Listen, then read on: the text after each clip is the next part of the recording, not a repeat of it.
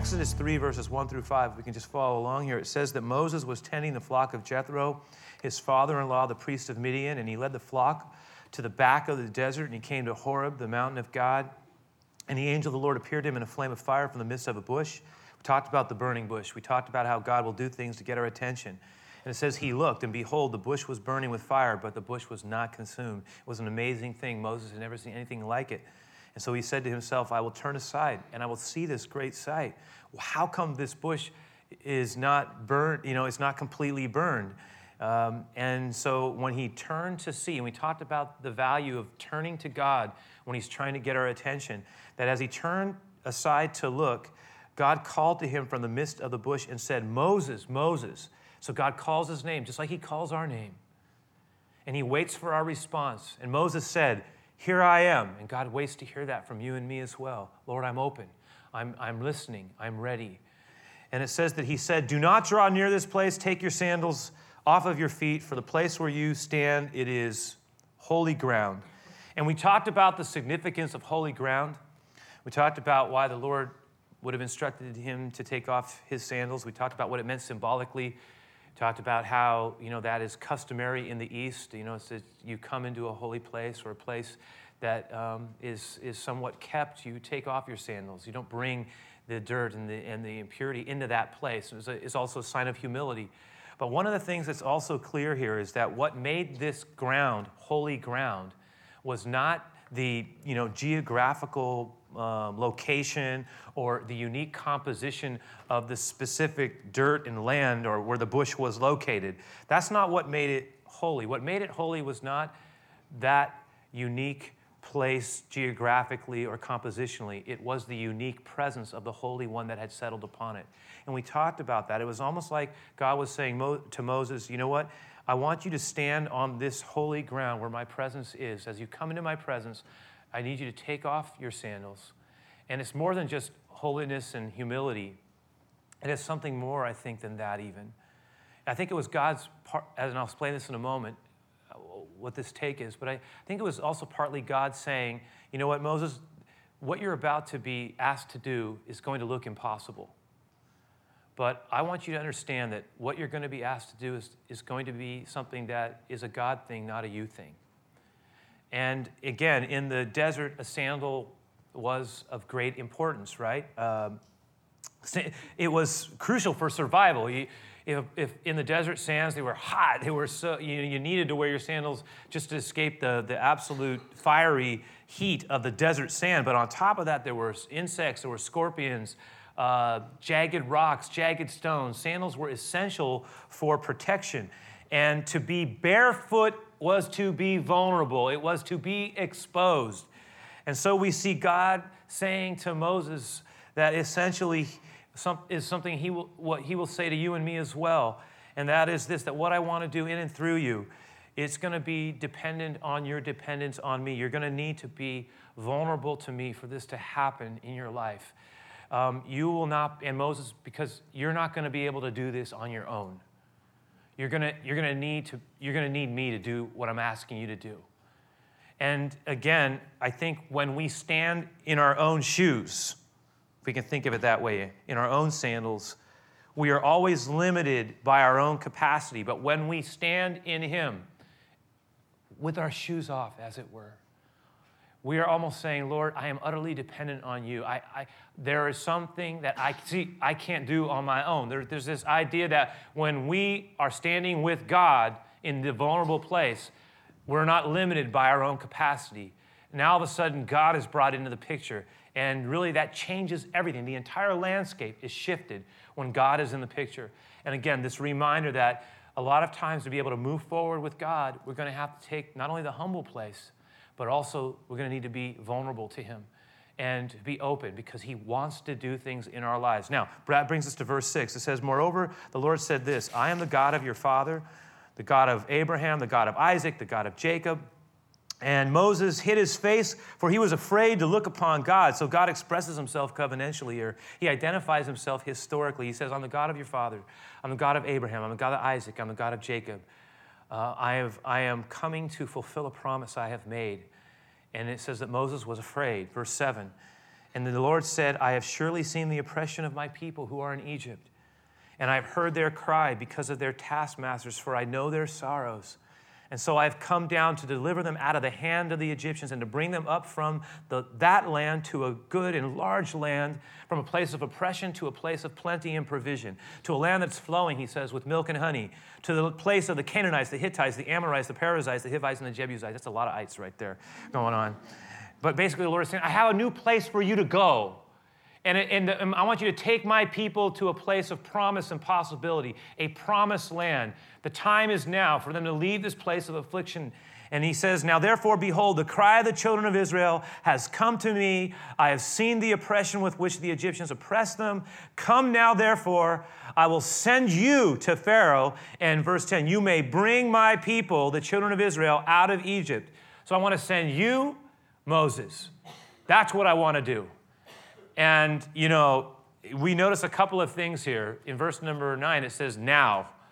God says, now, therefore. And it's a reminder that the time had come, that whatever prayers had gone forth and however things are moved in the time clock of heaven and eternity, however God responds, which is much different than you and I, and how we live our lives and sort of as completely participating in time and space. God stands outside of time, is an entirely different way of being than what we experience. And yet it says here that God decides that this is the time. And it's been said there's nothing more powerful in this world than the power of an idea whose time has come. But there is one thing more powerful than the power of an idea whose time has come, and that is when God says the time has come. And when he says that the clock has struck, that I will say this, nothing will prevail against it. No man, no movement, no mighty nation, no Pharaoh, no kingdom, nothing. And so we see here Moses, the old shepherd, on the backside of the desert, right? He is being told of two things that seem incredible to him. One, that God is about to deliver his people.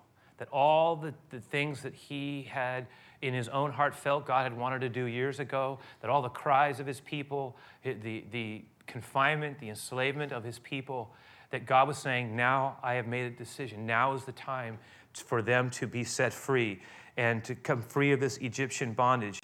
And it is now. That was one thing. But the thing that was more incredible to Moses was that God was telling him, and not only am I going to do this for my people as I keep the promise I have made, but I'm intending to use you, Moses, to be the point man for this deliverance. Now, for Moses, I think he had an easier time believing the first thing than he did the second thing. Because what's very apparent here, and it shows up in verse 11, is that Moses is anything but desirous to move in this direction. It says in verse 11, but Moses said to God, look at it, he says, who am I that I should go to Pharaoh? Lord, who am I that I should go to Pharaoh and that I should bring the children of Israel out of Egypt? Oh, has time and age changed Moses? This is a very different man than he was 40 years before, when he felt like he knew he was the one. He was young, he was powerful, he was accustomed to getting his way, he was self-confident. There was a kind of, if we can look at it, maybe a subtle arrogance even there, that he was the one, and yet it hadn't worked. And so now the years have passed, and Moses is a very, very different man. I mean, shepherding has chastened him. The solitude has sobered him. Time has tamed him. I mean, he is a different man than he was. And he says basically like this, Lord, okay, wait, Lord, do you know who I am? I am a nobody. That's what he's saying. What are you talking about? Not me, Lord. I'm nobody's going to listen to me. Lord, you got the wrong guy. Who am I to talk to Pharaoh? You got the wrong guy. You need to find somebody else. Not me. Who, me? Not me. I don't want to do it. I'm not your guy. I find somebody. You see this whole pushing back on God. Now look what it says happens and again. And no, by the way, you know what's interesting here to me, at least, is that what Moses finds is sort of like what he is questioning the most. Think about it. Look at what's happening here. What is Moses really questioning? It's not the reality of what he's experiencing, right? It's the rationality of the request. I mean, the fact that he's talking to a bush, talking to God in a bush, right? That one, that's not even an issue. The issue for him is that you're asking me to do this? And I mean, you talk about it. I mean, what he doubts is not that God is talking to him right now, which is where I would get stuck. Would be, what is happening here? Right? But he's not doubting the voice coming out of the bush. He's not saying, is that really you, God? No, what he's saying is, Lord, I don't like your plan. And I doubt its sensibility. He's arguing, he's pushing back. He's conversing with the Lord, and he's saying, Lord, I'm not the guy. You got the wrong man. Maybe whatever that was, it's not who I am now. And then look at God's answer in verse 12. He says, so he said, oh, no, I will certainly be with you. And this shall be a sign to you that I have sent you, that when you have brought the people out of Egypt, you shall serve God on this mountain. Now notice, God's answer to Moses is, who am I that I should go? God's answer isn't, well, Moses, you're better than you think you are. You know, God doesn't start, Moses says, who am I? God says, I will be with you. That's all you need to know.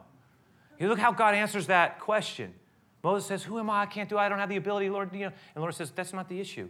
The issue is not who you are. It's who will be with you. And I will be with you. And he says, Moses, let me tell you something. I will give you a sign.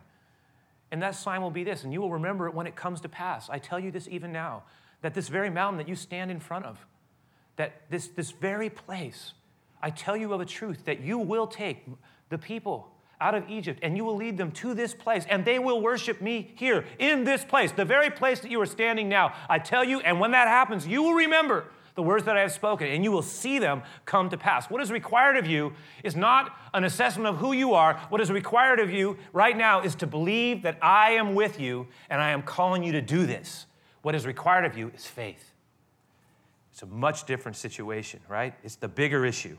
And then he says in verse 13, Moses said to God, well, indeed, when I come to the children of Israel and I say to them, the God of your fathers has sent me to you, and they say to me, what is his name? What shall I say to them? In other words, what Moses is, no, okay, just stop for a moment. Look at what's happening here.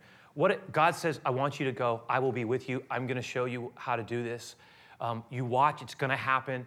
Moses, his imagination kicks in, and he starts envisioning a conversation he's going to have with his people.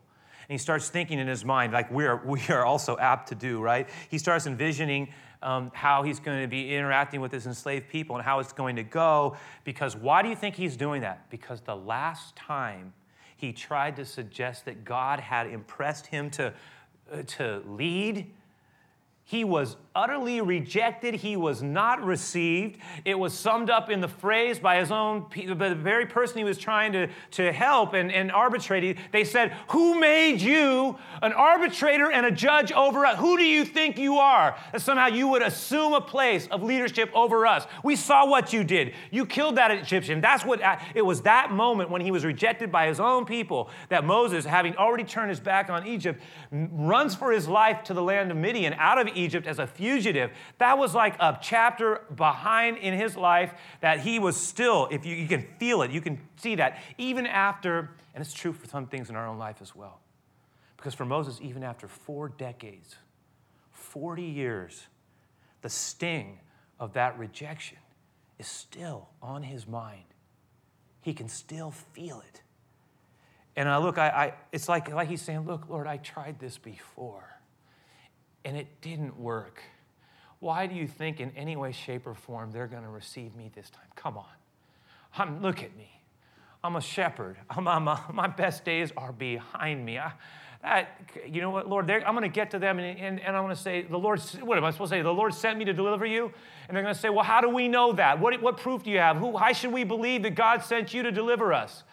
And so he's having this conversation. It's going on in his mind, and he's saying, Lord, they're not going to believe me. I got to be able to tell them something. Lord, you got to be able to give me some inside information here, because unless I get some more information that I can tell them that will make them believe that I am indeed coming as your representative, Lord, it's just not going to go right. I can already tell. I don't want to do it.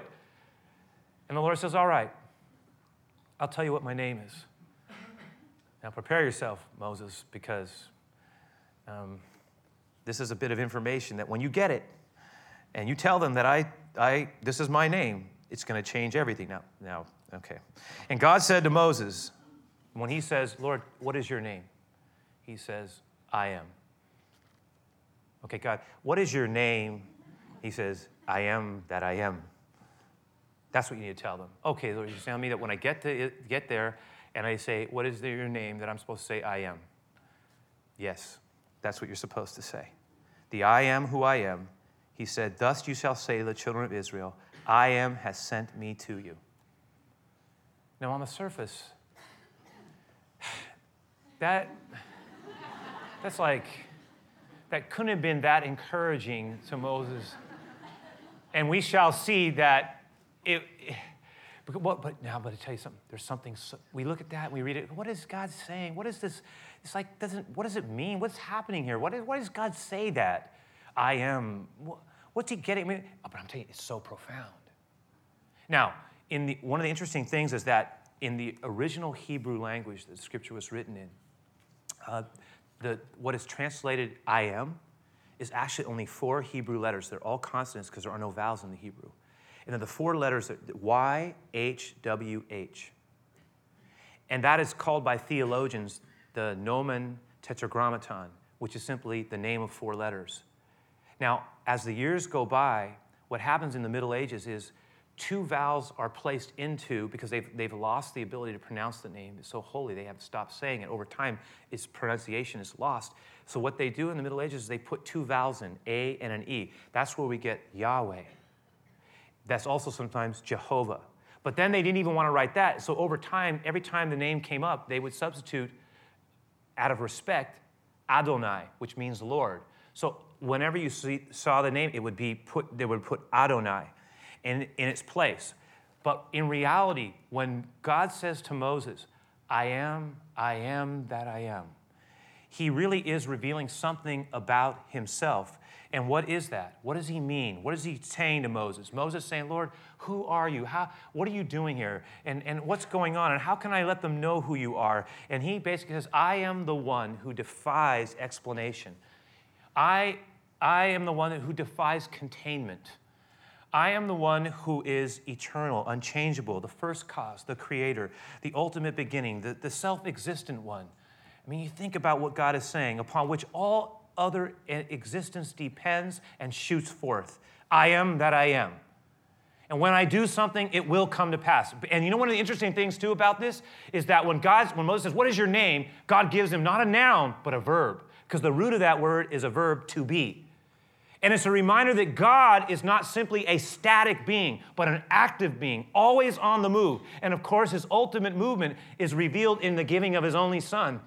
When he comes as Yeshua, Jesus, God, our salvation, is an amazing thing. And Jesus himself will refer back to the I am on more than one occasion. It's interesting to see it. Now, when we come to this point here, one of the things that struck home, especially as it pertained to Moses, and now I want to flip this around and have us sit with it in the time that we have left as it pertains to our own walk and journey with God. Because one of the things that I think is worth noting here, and it shows up again with Moses in his reluctance to move forward with what God is asking him to do, is how powerful our past scripting can actually be when it comes to sort of moving forward with things, especially things that God might be asking us to do. What we're talking about, when I say scripting, someone says, what is that? It's the ways of being and our ways of responding that are often connected to patterns and experiences of our past that have deeply impacted us. And so a lot of times we move out of things, or the way we move in the present is connected to things and experiences that we've had in the past. And in Moses' case, think about this. He is so impacted by his past failure and rejection, by that devastating end of that chapter in his life where he is thinking, God is in this. They're going to recognize that I've given up everything to do what God has asked me to do, to be a leader for them and to help my people. Surely they will receive me. And then to have it end so differently than what he had envisioned, to be so utterly rejected and turned away by his own. It was painful, so painful that even after this long period has passed, again, 4 decades, that you can still feel how vulnerable he is to the pain of his past and to the rejection that he had received by his people, and to such a degree that Moses is almost paralyzed in terms of his ability to just move forward with some of the things God's asking him to do. I mean, he comes across as so reluctant, so tentative, so excuse-driven, that again, and pain and wounding can do this to us. When we really get hit by it, it can take away our ability to move forward with God, and we get locked up, we get stuck on things. And it's inhibiting, as a follower of Jesus, a lot of times we are inhibited in our ability to move forward with what God's trying to do in our lives because we're stuck on things of our past that are affecting our ability to just be responsive to the Lord. And I was thinking about it just from a natural standpoint. A couple of days ago, I've been having I pulled a muscle, and I've been trying to just kind of run through it, and I was, people have been joking just because you're getting so much older, right? I threw my back out, right? It's amazing how many 40 and 50-year-olds came and talked to me about the back going out. And I'm just saying, and I know it doesn't apply to everybody, but when you get my age, what happens is a lot of times, well, let me put it this way. A couple of days ago, I couldn't even move. And I was going, Lord, I'm going to have to get up. I get to get up and share. And, for me to do this, I need to be able to move around, I'm used to that. And yet I was so locked up. And what had happened is I went and I got some help. Someone worked on me a little bit. And thank you, Lord. And as a result, because I was in so much pain, and what happened is she said, well, you know what? When you pulled that muscle, it tightened up another muscle that pulled down on, basically you're just as tight as a guitar string. And it was just all tensed up, locked up. Everything in it was just totally, I felt like a pretzel. I mean, it was awful. It was painful to move. And I was going, and she said, you guys got to get that moving, let the blood flow in, get some tension release, right? And let it start to heal itself. The body wants to heal itself. But if it's all locked up, and I thought that's how a lot of us are inside. It's just like pain. And we're locked up. And it's just tight in there. And when we move, and see, God, listen, he wants to get us to where we can move freely in him. We can move. We may have always residual pain, but he wants us getting better. He wants us to grow past things. He wants to heal us of things. I mean, God really does want to do that because he cares about the impact of our lives and others, as we'll see. And look at what he says to Moses, the second piece. Look what he says. He says, basically, Moses, remember this, that this is not really about you. It's not so much, and again, if we apply it to ourselves, it's not so much about who we are as much as it is about who he is. It's like when God says to him, it's not about Moses, it's not about who am I, it's about the I am. Moses says, Lord, who am I? And God says, I am. And we see that difference. Moses says, who am I? God says, it's not about who you are, it is about who I am. And everything depends on where we put the accent and the emphasis. And Moses is saying, Lord, I can't do this. I'm not your man. Find somebody else. I don't got it. I don't have it. God says, it's not about who you are. It's about who I am. And if you will walk with me, I will do this thing. I will to do it. And we're going to see, this is going to be amazing because chapter 3 and half of chapter 4 is this wrestling match between God and Moses. God says, you can do this. Moses says, Lord, what about this? God says, no, we can take care of that. No, Lord, what about this? And there's this back and forth, and God's wrestling with Moses, and Moses is wrestling with God. And there's this one excuse after another. And you know what? God's grace just keeps pursuing him, working with him to get past himself. And I'm reminded that, when God's working on us, now he won't ever force us to do anything. But he can apply some pressure and to get our attention to where we say, Lord, I'm willing to do it. And there's no better illustration of that than right here with Moses and God. Because honestly, Moses doesn't want to do it. And he's fighting God. He's going to try to fight him off. But again, the Lord says this is not about you, Moses. If it is about you, this won't work. But you need to learn how to live in who I am. You need to learn that what I'm asking you to do is to walk with me. Again, Moses says, what about me? God says, it's not about you. It's about me working in you. Watch what I will do. And again, and this is the third piece, he's trying to tell him, and I think all of us, is that really, before we can ever free others, which is what God wants to do through Moses, free his people, that we ourselves have to get free ourselves, right? We have to be free of ourselves. And a lot of times we get stuck there. And again, God wants us to be also a person who is capable of delivering others. I'm convinced that I believe this, that God has people uniquely for us to touch and impact and affect for God's goodness and grace. And some of those aren't even born yet. But the Lord will use your life to be part of a larger story that has to do with the reality of God. And he wants our lives to be open to him and available to him. He wants us to walk around like the sower who went about sowing his seed, speaking good. It doesn't mean we're perfect. It doesn't mean we have it all together, but it does mean we're on the mend. We're getting better. We're not locked up so that we cannot do the things that God's trying to ask us to do. We're able to be, and that's going to happen. We are devoting ourselves to trying to live a life that allows us to live in the freedom of God, because Jesus said, I have come that you might have life and have it more abundantly, that the Son, the one whom the Son sets free, is free indeed, that God does want to work dimensions of freedom into our lives because he cares about people who we interact with. For many people, the only Jesus they will ever see, and it's perhaps an overused statement, but nonetheless it is effective and true, that for some people, the only Jesus they will ever see, or the only real picture of what they will think about Jesus, is often associated with your life. And that if there's ever going to be a bridge to God, it's going to come through, honestly, us. And specifically, in certain circles, not going to hear it from someone like me. You're going to have to hear it from someone. It's just, we're all different. We all have different people that we connect with and touch. And the Lord cares about everybody. But it means that we really got to be, increasingly able, not perfectly, but able and open to being ambassadors for Jesus wherever we go. It means we're going to have to acquaint ourselves, not just what someone told us about Jesus. You actually got to read what he said. We're going to need to take time to investigate his word and let that word live in our lives. But God has so much he wants to do in and around us. It's an incredible thing. And again, though, if we're going to experience that freedom in Christ, then it's going to be also something that's going to require something from us. And what that freedom is going to require, it's going to require us yielding and submitting things of our past, frequently our past wounds, our past injuries, areas of our lives that have been sort of connected to chapters that are affecting our ability to move forward with God now, or to love well, to live well, that we're going to have to say, Lord, I need to surrender this to you. I need to let this thing go. It might have to do with something that was said 4 decades ago, Moses. And it's still with us.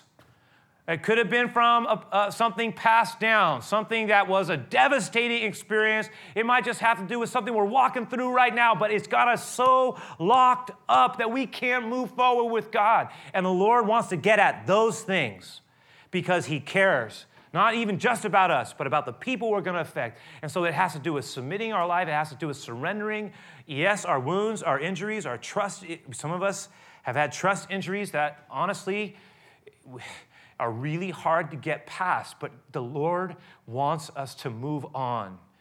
Moses, I know you were affected. I know you were hurt, but you need to move forward because I have a new thing I want to do. You think your best days are behind you, but I'm telling you, I have something to do in your life. And that's the last thing I'll say in this regard, and that is this, that God wants us to stay faith-filled and optimistic, and that means that we need to keep our attitudes in a good place. We need to work with God, not allow the negativity of what we're walking in or what we've experienced to dictate how we are facing our future. It may be an overused concept, but I'm going to tell you something, it matters so much. One of the things that I think is so crucial for us is just not to allow our defeats or our disappointments or the devastating places of our past to impact our ability to move forward with God as healthy and growing people in the Lord so that we can love better, live better, honor God better, be a kind of,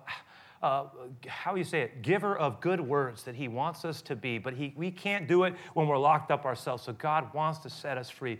And here's the thing. The song that we're closing with, it speaks so much to this. And I just want to, here's what I want to say about this last moment, because I love this song. And I love what it says. And part of what I love about it is because it's like a prayer. For some of us, listen to me, this is how I would like us to consider receiving these last minutes. Perhaps there are some areas in our own heart that we're working through, some issues that are coming to the surface, things that we're walking through now or things that have happened in the past. But God's starting to say, you know what, let those things go. Trust me with them. Give me the ability to move you into a better place. And so we're going to say maybe along the way here, Lord, that's what I want to do. I want to give this to you. I want to lay this at your feet. I want to live in the life that you have for me. Some of us, maybe we think of someone we care about. As the song's going on, we're thinking a name comes to our mind. Utter prayer and blessing over their life. Speak life. Speak better days. Speak the blessing of Christ. According to your faith, Jesus said, let it be done. Let that faith grab a hold of our heart. You know, and again, one of the things that is in this psalm is it's called Better Days. It's about the voice of grace calling out to us. And there's a part of it that I think captures so much of what it means to be a follower of Jesus. Green grass, I'm laying in the sunlight of you, and the wind is moving through the trees, ushering you, and the better days you bring, the better places found, feasting at your table. I am overwhelmed. I lift my glass. I drink to the love that never gave up. It's everything that God is. I drink to the love that never gave up. Clouds pass, fading into memories gone, and all I have to show is the love of God working in our lives. And Lord, how grateful we are for a love that prevails, for the good God, for how good it is to know you, Lord, how good it is to be able to live in the promise of who you are. And Lord, as we prepare to just move into these closing minutes with our closing song, which will follow our time of giving, I really pray that you would allow us to be just overwhelmed by your goodness and grace. Before we go into the rest of our day, let us sit in this place and just enjoy the gift and goodness of God and lay hold of the promises that you have for us and surrender again, Lord, those things that are holding us back, that we're so tempted to lock us back up, Lord. Ways of thinking, ways of being, past scripting, Lord, all the stuff that keeps us from moving forward with the plans that you have for us. Do your good work, Lord. Let the wind blow, let the sun come in, Lord. Let us just feel the life of God as we close this time together. I really pray this. I pray it with all my heart. In Jesus' name I pray, Lord. Amen. Lord, let it be, God.